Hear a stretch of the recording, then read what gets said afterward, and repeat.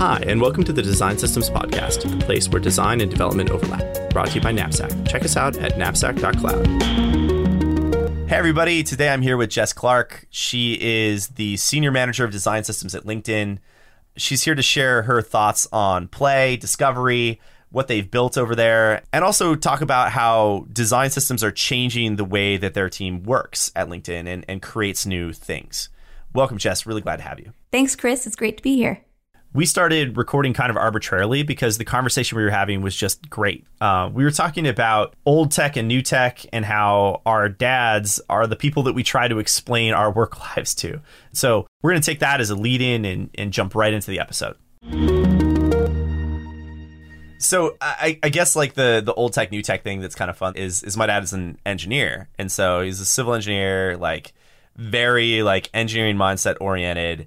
And the way I have to explain design systems to him is always using like terms that he's familiar with, right? Because, you know, he's relatively tech savvy, but at the same time, like definitely has never built a website.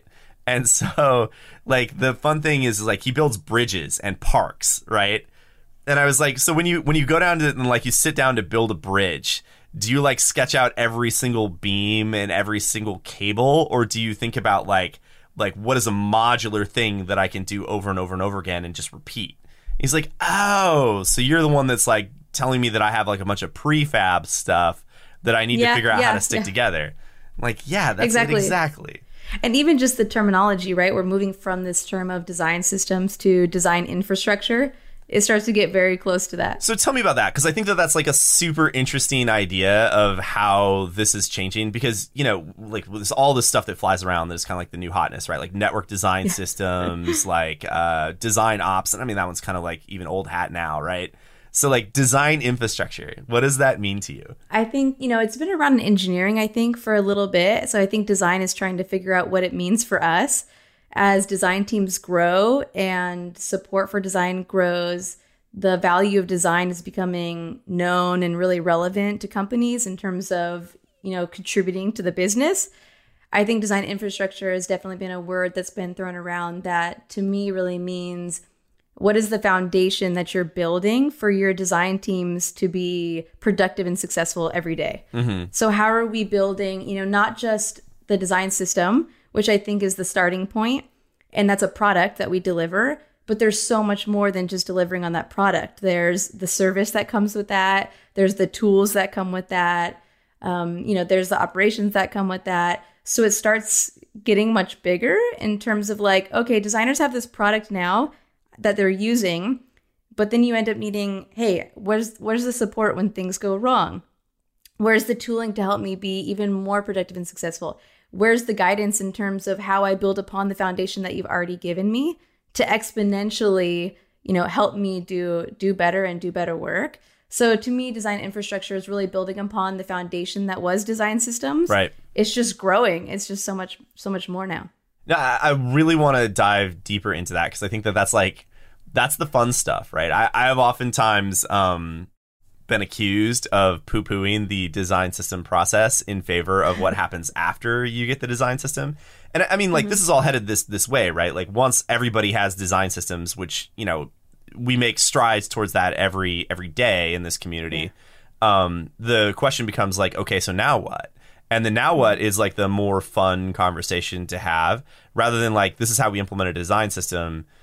Which is still important and still relevant, but once you actually have it, now all of a sudden, like, all this other stuff is possible, and that's definitely the more fun thing. And I think that like what this reminds me of is echoes of the DevOps revolution from like a decade ago, right? You remember when like all of a sudden you had like cloud computing that was accessible through things like AWS and stuff like that, and you actually had like these DevOps practitioners that would come into organizations and rejigger the way that people would think about like infrastructure. And I think that we're facing that same sort of thing now at this like code and design level that is very reminiscent of those early days of like the ops transition. Yeah, definitely. I think that design systems has gotten to the point where we can be thought of as librarians, but we're moving from librarian to more of an inventor, an astronaut, someone who's going ahead and exploring new territory. And I think it can be done in a few ways, new types of roles, like Jenny Yip talked about with design technologists, new ways of working, new technology that helps us work. So I see that design infrastructure going from, I'm a librarian, I'm creating standards, I'm auditing, I'm making sure that we're all going the same direction, to actually moving more in the front to say, what direction are we going in? I think a lot of times the people that are on design system teams, we see things before they're coming. We see things on the horizon. And now's the opportunity to say, okay, we got a really great product. Where are we all going? Where is this whole the whole design team in this company going? And what can we put in place, or what can we investigate or explore that's going to bring everyone along with us? Yeah, so I love that. I think that the investigating and exploration, like one of the things that I've enjoyed most about kind of our pre-conversations has been this idea of play, and how you work play into the way that people explore and discover and really utilize the infrastructure, I guess, that you've created. I think that this is one of the most interesting aspects of how you get people to not just adopt a design system, but really love it and use it and get a ton of value out of it, is you give people this opportunity to experiment. And I think that the way that you've done this is really insightful. And it goes from a very fundamental level of what you view your role as in the organization. So can you talk a little bit about that? I want to understand kind of how you build up this idea of experimentation and play based on how you view your hand in guiding this project. Yeah, thank you. I think it's really interesting as a design leader. I'm leading the team, but my team is the one doing all the really great work, moving everything along. So I'm trying to create a space for them to do that exploration, to feel free. But we also have to get stuff done. So I think it's my job to really balance, how are we setting the foundation, but how are we creating space to move forward? So my role starts to feel really meta, because I feel like I'm creating the foundation and the play space for my team to be able to do their best work and to just run and explore. And then my team is building the product and the infrastructure in order to help all the other teams have the space to be able to explore and run forward and innovate. So I find that part of my role just really enjoyable and really fun. So a couple of ways that I try to lead by example for my team. One is just in the team structure. We're on the third iteration of our design system. And with all of those different stages of maturity, the team has to be structured in a different way. Mm-hmm. So we started off by saying, hey, we had this rep run rally where we had people deep in the building, and then we had people going and evangelizing about it and talking about it. And then we moved into this Wait, so rep run rally, what does that mean? Explain that to me. Yeah. So rep was, we'll start with run. Run was the folks who were really deep in just creating the engineering specs and moving the design forward. Rep was people that went out and sat in different teams to help the other designers apply the design system, which was really helpful in the beginning of the system because we didn't really have a system. We're really collecting and auditing at that point. Mm-hmm. And so those people really were in the different products, still sitting on the design system team and bringing all those ideas back and helping the teams really push it forward. And then Rally was what we called the design ops and design managers, who our job was just to go out and sell the thing. Because at the beginning of a design system, as you're well aware, it's really just about selling the value and helping people understand what a design system is by a lot of Lego type of right? Houses, Legos, all the stuff, bridges, parks, whatever. Yes. So that was the OG crew, as you put it, that was really about implementation and adoption. And then from there, you've sort of shifted as you started to explore this new model of okay, we have this design system, it's established. Now what do we do? Yeah, so the foundation component and library team really came from this new world where we're moving from Sketch to Figma, and a whole bunch of stuff is coming down the line. So the foundation folks were really focused on design tokens. What are design tokens? How do we do this? How do we bring the brand to the product? The component team, now that we were at a mature stage, was thinking about accessibility and all of these things, interaction that we really had to think about, which was a really different skill set.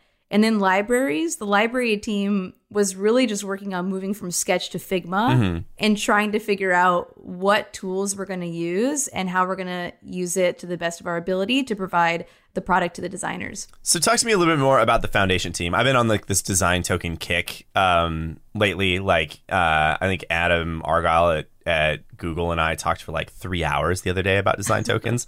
So I've been really into this. Like, tell me about how you think about how things flow from this foundation of tokens, because I think this is a cool concept. Yeah, I mean, talk about experimentation. This has been really, really a lot of work for us the past couple of months and probably year.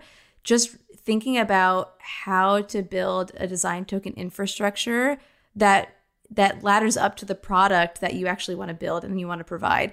So I think this takes a ton of experimentation, not only between design and engineering, but in this loop of discovery that we're talking about, because you first, create some tokens, you apply them to the components, and then you discover new things.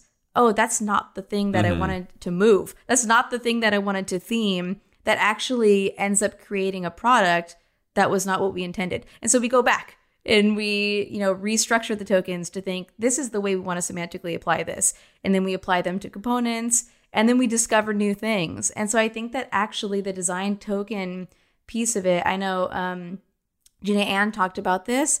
That's like, every company has to look at it different. It's really where the exploration happens and where as a company and your product, it's really unique. And I think it does take a ton of exploration, which can be challenging if you don't have that mindset, because you might be thinking, oh, we didn't get it right the first time. And nobody gets it right the first time. Oh, you're absolutely right. This is really fun for me because one of the things I've always really respected about the design discipline is that it just requires a lot of headspace and a lot of iteration and a lot of understanding of intention and how you represent that intention. And traditionally what we've done is we basically said like, all right, like give your design team plenty of like thinking in the shower time, right? Like give people time to do that exploration. And one of the things that I love about tokens in particular is you can actually like watch that exploration happen in real time. Like introducing a dark mode as a token set is a really interesting thing to watch happen, because people start to realize all these like fundamental little hinky bits about their app that don't really have like, dark mode thought of as a part of implementation. And so how do you then go through that and be very intentional about restructuring your components or your other tokens to support this sort of system? And I think that that's awesome, right? Because now all of a sudden, instead of like thinking in the shower or in some like private sketch file somewhere, you're actually able to watch this creative process happen live. And that's really cool. Yeah, and I think this is where it comes back to those hybrid roles and just bringing design and engineering together, because you can try as much as you can to have design tooling mirror what's happening, but it's really difficult and it's so much overhead. Whereas when you bring the design and engineering aspects together, it's fun. You're iterating together, you're able to see it in real time, and you can have those conversations about, designers fully understanding why an engineer would build something a certain way, and then an engineer really understanding the ethos of the brand and what a design team's trying to deliver, and have fun figuring out how am I going to deliver this. And I think that partnership and that play is really fun in that space. And that's what we've seen really inspire the team, bringing them together instead of having this handoff back and forth, but say, come together and experiment and explore and have fun with it. Yeah, and that expectation that the cross-functional aspect of this is just baked into the way you do things. I think that's cool. Like, there's a lot of skeptics, right? Like, there's a lot of people that look at that and they say like, oh man, I have to like talk to a developer every day, or like, oh, I have to listen to a designer ramble on about color for half an hour, that don't look at that as immediately something that's fun. But I think that the really cool thing about what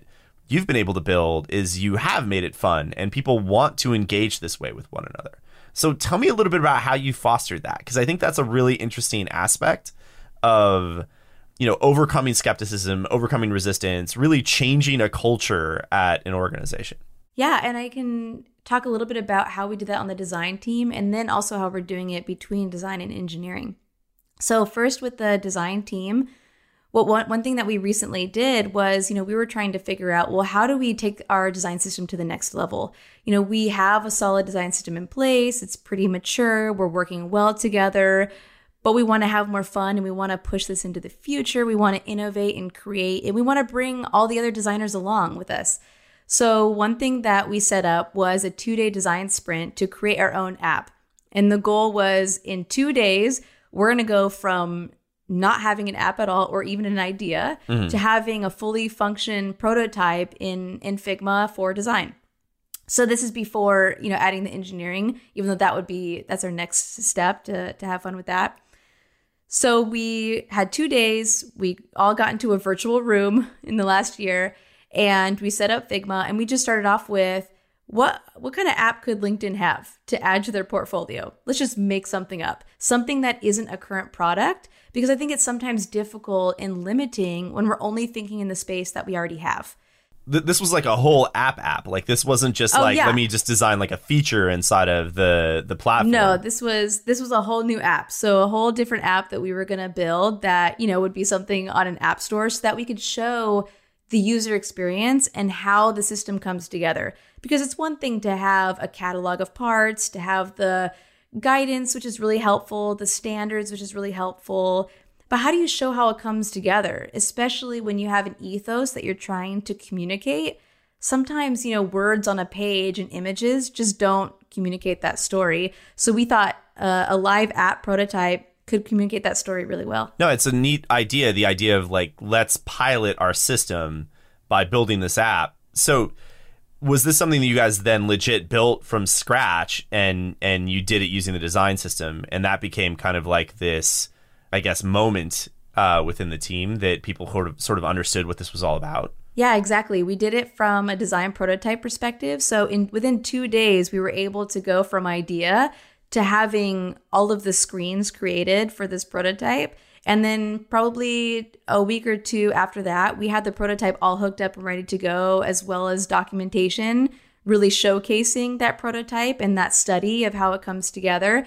And I think what was so great about that was not just the end product, this great prototype that we get to share with the rest of the design org, but just how the team worked together. I think the first day when it started off, that was part of me exploring, experimenting. I was like, oh my goodness, is this going to work? Like, it has a little bit of an awkward start. Like, everybody split up in groups. We're going to come up with this idea. There's a little bit of hesitation, but we pushed through that first half of the first day.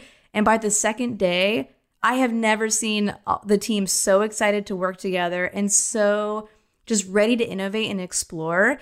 Not only were they excited about the prototype and what was happening and how their work and their design system was coming together, they were excited about what this means for the future.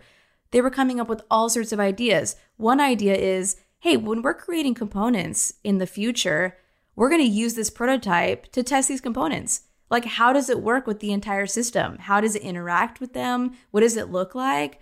And I think that was just one of the many ideas that they came up with. And so I think that play space was not only about coming up with a cool product that's going to showcase to all of our design org, but get them really excited about working together and creating a platform to come up with new ideas and ways of working that we hadn't before. I always thought that was like one of the benchmarks of knowing that your system has crossed that chasm of adoption is when people start to build their own like little tools and add-ons and processes to the thing that you've created. And it can be as simple as like just establishing, like codifying some way of working. But very often that comes in the form of people making little tweaks or little changes to adjust to their own workflow.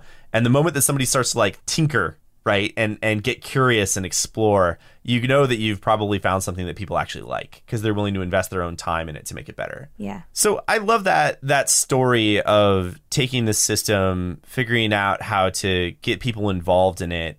That app that you guys built, did you guys ever launch that? Or is that something that is still like just a really great test bed for the design system? Yeah, right now it's just in a Figma prototype and we're going to launch it soon to our designers. And then we'd love to work with our engineers moving forward to make it a real thing. Yeah, so tell me about that engineering bridge, because I think that's the next step, as you say. So when you start to think about how your design and engineering teams interact within the system, what does that look like? Yeah, so recently we started something called Show and Tell, and I think we meet every week, people sign up, and it's really individual contributor led. So one thing that I found so powerful as design leaders is sometimes we just need to get out of the way and create the space for them. And, because when we're coming in and we're creating something as design leaders, it can sometimes feel like homework, feels more like the librarian side of things and less like the astronaut side of things. And I think we created this space for the individual contributors to lead and to come up with topics and just have their own space to play. And, even just that empty space of, hey, sign up and show demos with each other. It's amazing how such a simple concept, like let's get in a virtual room and share demos with each other, can bring that play to life. And so there's so much back and forth now with, hey, let me show you the engineering demo. Oh, let me show you the spec and what I was thinking, and having that back and forth. So creating spaces where the managers step back and we put the people that are passionate about what they're doing together and let them run with it is what we've seen really bridge the gap between design and engineering, and to help them understand that we are building one product together. We're not trying to reflect the org, right? Yes, we have different skill sets and different things that we're bringing to this, but we're building one product together. And it's so much better when we work together on it, and it's so much more fun. Yeah, if you think about what those things have replaced, right? So, you've been a part of an organization for long enough that you were probably there when you would do like either those really terrible creative review, design review meetings, or those really terrible handoff meetings. They'd always be like an hour or too long. They're usually like scheduled for an hour, but they usually bleed over to like 90 minutes. Like half the people are late, or like that one VP or creative director or whatever that like clearly doesn't actually have time for this, really like wants to make a point. And you have these things that tended to be like leadership driven that were mostly facilitation. It was like, okay, like let's open Sketch, let's open Photoshop or whatever and go through this design file, and then let's open the actual thing and like, figure out where pixels need to be moved left or right. I love the idea that design systems are killing that meeting. And it's because when you all of a sudden have this democratization and this empowerment of people at that individual contributor level, it's no longer incumbent upon somebody at some VP or director level to facilitate these things. They're self-facilitating, they're self-organizing. And that is a really powerful tool in the hands of your individual contributor, because it's autonomy, it's empowerment. It's now not just like the voice of one person or the vision of one person that defines that ethos. It's that team. And that creates better products, in my opinion. Yeah, definitely. And I think as we've matured and created a pretty strong path forward and ethos and opinion on design, it allows that open space for all these other teams too. And so now partnering and bringing the other product design teams along with us, we're trying to give them the foundations and the tools. So we also have Figma plugins that we add to the toolkit to give them that space to build on what we have. And sometimes that means bringing it back into the core system and sharing it with everybody else. And sometimes it means that product gets to build something really bespoke and unique for themselves that still fits into the ethos and still speaks the same language as the rest of the design system. And I think there's so much power in that. Like you said, moving forward, it gives design teams the autonomy to innovate without moving too far outside of the line where they end up not being a part of the whole system. No, and share that innovation. I think that's the other side of this that is a huge amount of value, right? Okay, so I have product team A, product team B, product team C. Product team C does this really interesting, unique, innovative thing that's still within the boundaries of the system, but is actually super valuable and super innovative. Traditionally, it's very hard for team C to share that innovation with team A and team B. But through a design system and through that democratization effort, through an open forum where those people could show that off, the chances of team A or team B being able to adopt a similar thought process or thinking or innovative concept is way higher. Yeah. Do you have any real examples that you can think of where, you saw this innovative concept sort of come to life and then have that be something that sparked some other sort of creative innovation across the rest of the organization? And through the magic of podcast audio, you can pause for as long as you want here to think about this. Yeah, I think there's quite a few things that we've done. I think Design System tends to be an incubator of ideas, and they're not always original to the Design System team. I think some of them can be solely based on the fact that we can connect the dots across the organization, we can see a pattern before a lot of times people can see that pattern emerge because we're seeing it through a couple different products. I think a few things that we've done this with is motion. So looking at motion and looking at all the different aspects where we see initiatives of motion happening on a few different products, and we can pull that together to create some consistency and solid foundation for people to jump off of. We can have an office hours to help people, innovate and create and push that forward. That's been something that's been really fun for the organization. We were able to bring together some training, have those folks get trained, and it was people all throughout the organization. So it wasn't just us. We weren't like harboring a skill set like motion. We really wanted to create that training so that everybody can do it. And then when they're out there, we help create the psychological safety, innovation safety for them to really innovate and push it forward, because it could be scary to do new things, but we can be here to say, hey, we have experts. We're going to help review with you. We're going to help you push that forward. So motion was something that motion's really interesting, because this is something that I see as like this really complicated, very difficult thing to pull off. And I think that no offense to the design tool people that are out there, but like the way that motion works in design tools is definitively not the way it works on the internet. Yes. And they're getting better, but the reality is that the gulf there is really big. And it's also super hard to do this over Zoom, right? Like, yes. Like, what does a fade in of 200 milliseconds versus 400 milliseconds look when you're only getting like a few frames in Zoom to look at that? Yeah. And the other part that's really hard on the code side for this, that's been a really traditional weakness in the development side of motion, is that when you go to change a value, the 200 to 400 millisecond fade in, right? Like, that could potentially be like a full continuous integration round trip. And so you can't be like, let me see it with 200, let me see it with 400, and let me only have like a couple of seconds of headspace between those. Oftentimes it's several minutes. And by the time you're like looking at that again, you're like, well, okay, I have no idea if 200 or 400 is better. So the design system giving you that kind of instantaneous feedback around motion and that connection that is between that design tool motion and that actual code tool motion. This is a place where I think that design systems are almost like invaluable.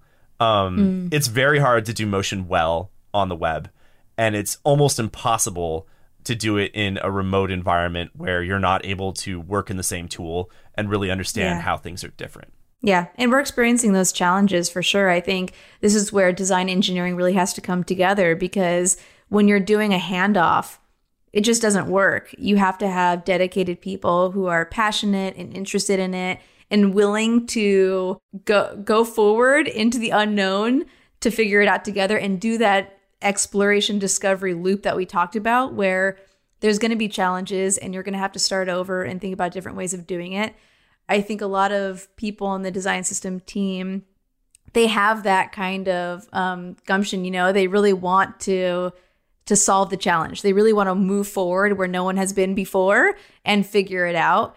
And I think that's also exciting to have folks like that on the team, because you need that. Because if you kind of give up on the first time that you hit a wall, it won't work. So when you think about the more complicated concepts like that and getting people to be in the same place, like, does that start with foundations for you guys? Do you guys, like, in terms of motion, do you guys have like animation tokens that are established inside of your design system? And how do you sort of like codify that idea to start to build that foundation of collaboration on these more like difficult concepts? I would also like adaptive color is another one, or semantic palettes, or any number of other things. Like, how do you think about the starting point for all of those more challenging concepts that don't have good design and dev analogs? Oh, yeah. I mean, for us, I think that's where we really see ourselves as the core and the foundation. What's the story that our brand through our design system is trying to tell? And how do we create the design tokens that tell that story? It's really like creating the words and giving it to the product teams to write the books in that way. Because when we look at motion and we look at colors, like, we can try to write the book, but it doesn't work. But we don't have the context. We don't have the people. And so we really try to create only the foundation and then provide them with as much context as we can, tell the story to them and show them the different tokens and what they mean to us and what we think they mean to the brand and to our company and our product, and then let them explore. And I think that that can be challenging for some design system teams who might be in the realm of governance is the way. Because I think that we have to open it up to allow those teams to explore and play in that space and then come back to us to say, here's the motion tokens I applied to this toast, to this page. And here's what came of it. Here's what it looked like on product. Here's how the members reacted to it. And then bring that back to us so that then we can start to codify and create standards around that. But I think it makes sense to start with the base, share that out, and give them that play space to bring it back to us. And which goes back to that discovery loop that we have to be comfortable with in experimenting. I think it's also great because you're giving professionals the autonomy to be professionals. I think that obviously there is still some sort of governance and review here, right? If somebody comes back and you're like, oh my God, the name is blinking. What is happening? Yes, office hours. But at least in the general practice of those things, I've felt that if you give people a sense of trust and a sense of autonomy, that I'm giving you guardrails, and these guardrails are very broad, like the lanes are wide. Now I want to see what you're capable of creating. People kind of take that on as a personal challenge to make something really incredible. Yeah, I kind of compare it to painting the asphalt. When you think back when we were kids and there was the lines on the ground to play games, there were a few games that we knew, right? There's these squares and they're painted and you can play whatever you have in mind, but then you can also create your own games in the same space. And I think it's really similar where I think the design system, we create rules and we create the guidelines, which are really important. But when people come up with new ways of doing things, it's really exciting, and we should see it as that because that kind of exploration is what we can build upon in the future. I had a quote that I thought of from Mina Markham. She led Pantsuit, Hillary Clinton's campaign. Yeah. Mina's been on the podcast. We love Mina. Oh, awesome. She's fantastic. And one thing she said was her job is to make sure the system is modular and flexible enough to be used in unpredictable ways. And that really just settled on me pretty early of the unpredictable part, because I think people think of systems and they think predictable. The system is here to make things predictable. And going back to writing the rules, I think in some ways that's true. We want things to be predictable, but we're creating something predictable so that people can do something unpredictable with that. And that's what makes it so fun. That's really great. It goes back to kind of the thinking about a design system as a product that serves other products inside of an organization. I think one of the early lessons in product management is people will use and break your product in very unpredictable ways. Yes. And I think that that's a great kind of idea for design systems, right? Is you give just the innate nature of human beings, right? You give people a system and people work to exploit that system in the way that most benefits them. And that's good. That's something that should be enabled, not discouraged. And I think that when somebody takes the time to fully understand a system well enough to exploit it for their needs, you've created a really good system. I also love the idea of the paint on the asphalt. It reminds me of my time in elementary school, adding on with chalk extra squares to hopscotch, being why are there just 10 squares? There should be 14. And I think that that's a really interesting kind of fun and again playful metaphor for what we're doing here, because chalk is your implementation, whereas paint is your guideline. Yeah, and I think going back to building the team, I think what Jenny Yip said earlier was design system really is this incubator of new things, one of that being new types of roles.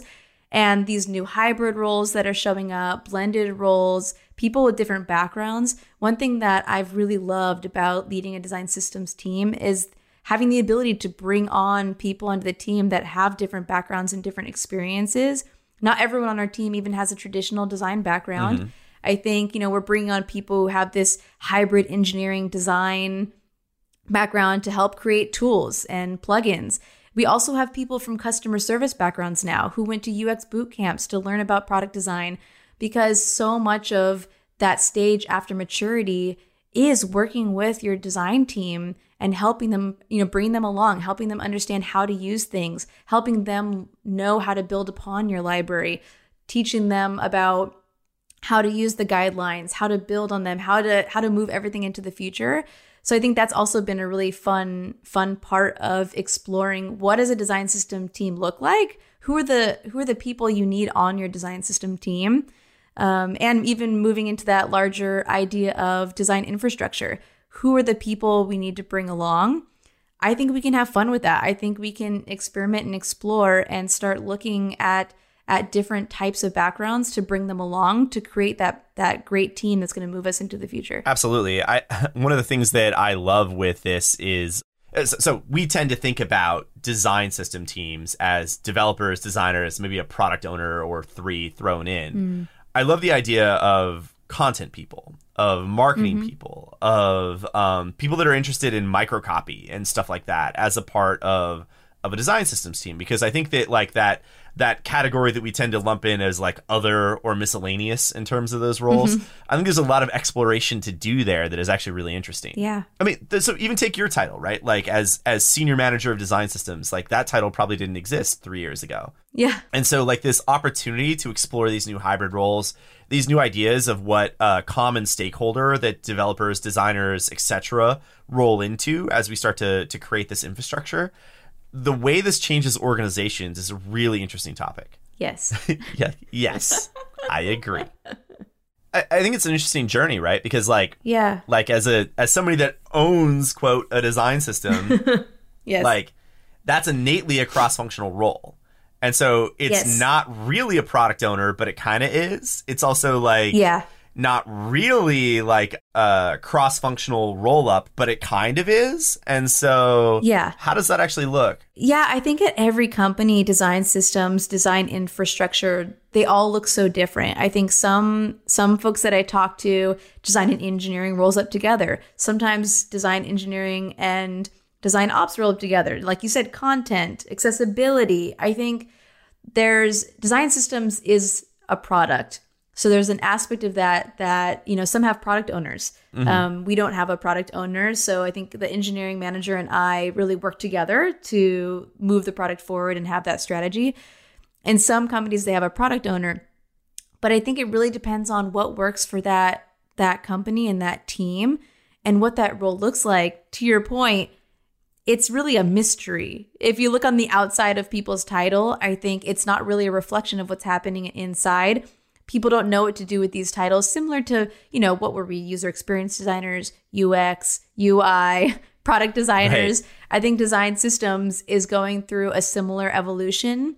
Now that even small companies are looking for design systems, you find, you know, you can go on LinkedIn right now and find a bunch of design system roles that are open, especially at all these small companies. And you read each description and some have accessibility, some are engineering and design, some are just design, some are content. Some say you need to manage the pipeline of the design system as well as create the design system as well as ship it. Yeah. So I think we're really trying to figure out like what it looks like to be a part of design systems, what is design systems, and moving towards design infrastructure. What's next? I think there's, on the engineering side, there's a lot of things like developer happiness, right? Developer productivity. And that's what my team is really working on now. We're really looking at what does designer happiness and designer productivity look like?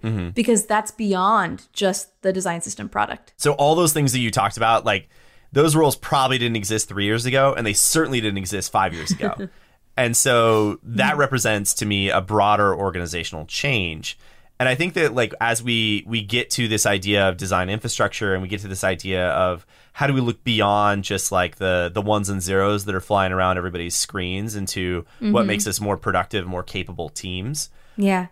I think there's a lot there that is an interesting new way of thinking about product, where instead of having like just one product owner for a product, you start to think about the patterns that go into products and the ideas of what those products should be composed of. And then you start to think about like, how do I put people in an area of responsibility that is one aspect of that product that is composable from a design system? And that job of that person for, I don't know, that login experience or that sign up experience or whatever is to try to create the best possible outcome for users in that particular pattern or domain. Yeah. And that's kind of like where I see this going, right? Because, you know, ultimately the role you have in the organization is very broad, and now you're trying to figure out like how that broadness can be leveraged to make a better team. I think that there's also like a area that is a little bit more fine grained, where instead of the idea of like, let's go have somebody own a whole product, let's go have somebody own a portion of an experience that is composable from a system. Yeah. Interesting stuff to think about. It's so interesting being a design leader of an organization, because I think it's hard sometimes to communicate what my role is. What is the role of a design leader in any case, especially for something like a design system and leading a team and how you lead a team. It's hard to describe, because a lot of it is not reacting to, but really being the person that your team needs every day, which is a different role every day. And that's why my role itself is really exploratory. To your point with the organization, it's how can I show up today and be the person that the design organization needs? How can I connect the dots in the design organization to move us forward, to innovate, to create, to work better together and create our best work? That's why I love my role, and that's how I try to show up every day and not look at any kind of, box of a job description. I think the exciting part about that too is you get to actually define what this role means to an industry. I love being in the early phases of some big wave that you see coming, right? Because I think that like most of the people that listen to the show, most of the people that are on the podcast, they all see the same thing, right? Like we see this as the future. Yeah. And being able to be a part of constructing that future is one of the most rewarding things you can do career-wise. Is you get to take the moments that you spend doing your job, share those with other people, and that kind of constructs a blueprint for this industry, for this new way of thinking about how we build digital products. And I think that's amazing. Yeah, and we're talking about play, and I think what I love so much about this is that cooperative play idea, these games that are more about cooperative play. I think it results in collective payoffs. It's like win-win. Everybody has fun. People get to innovate. People get to explore.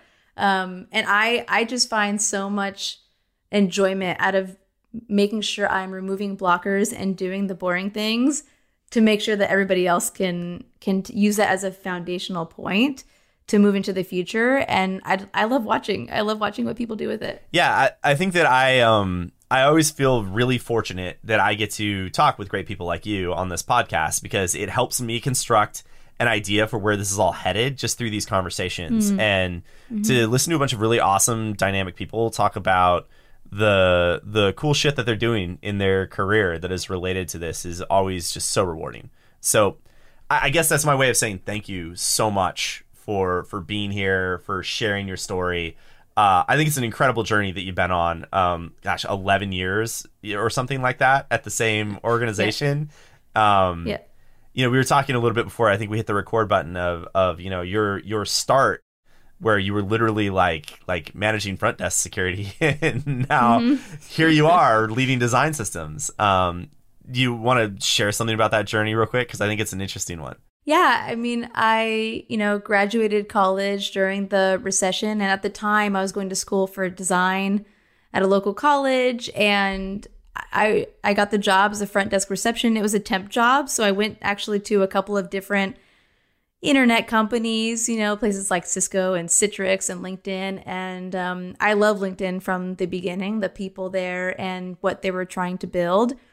And one day, the VP of design at the time came to me and said, "What are you up to?" And I just said, "Well, I'm studying for design, but it's a recession, there's no jobs, so I'm just trying to do what I can here and do my best."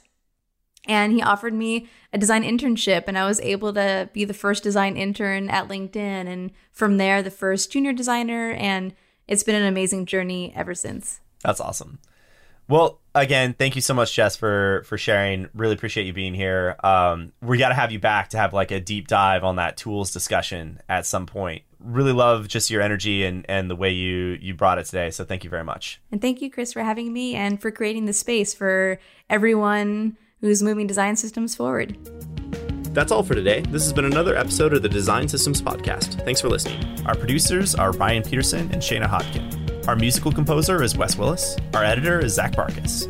If you have any questions or a topic you'd like to know more about, find us on Twitter @TheDSPod. We'd love to hear from you with show ideas, recommendations, questions, or comments.